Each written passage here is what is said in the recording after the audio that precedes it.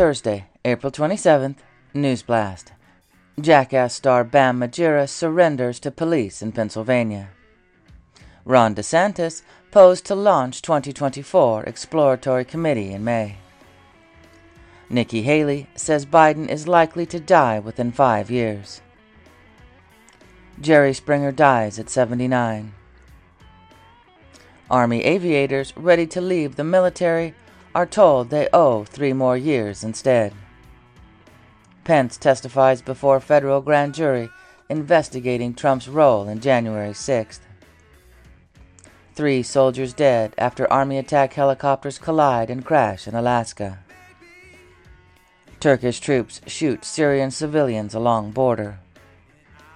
Nashville police to release manifesto in Christian school shooting massacre. Train cars fall into Mississippi River in Wisconsin. A peacock escapes from zoo and attacks man. Iran seizes oil tanker in Gulf of Oman. 1 Peter 3:9. Do not repay evil with evil or insult with insult. On the contrary, repay evil with blessing, because to you this is where you are called, so that you may inherit a blessing. Who is your favorite person to ever hear speak in person?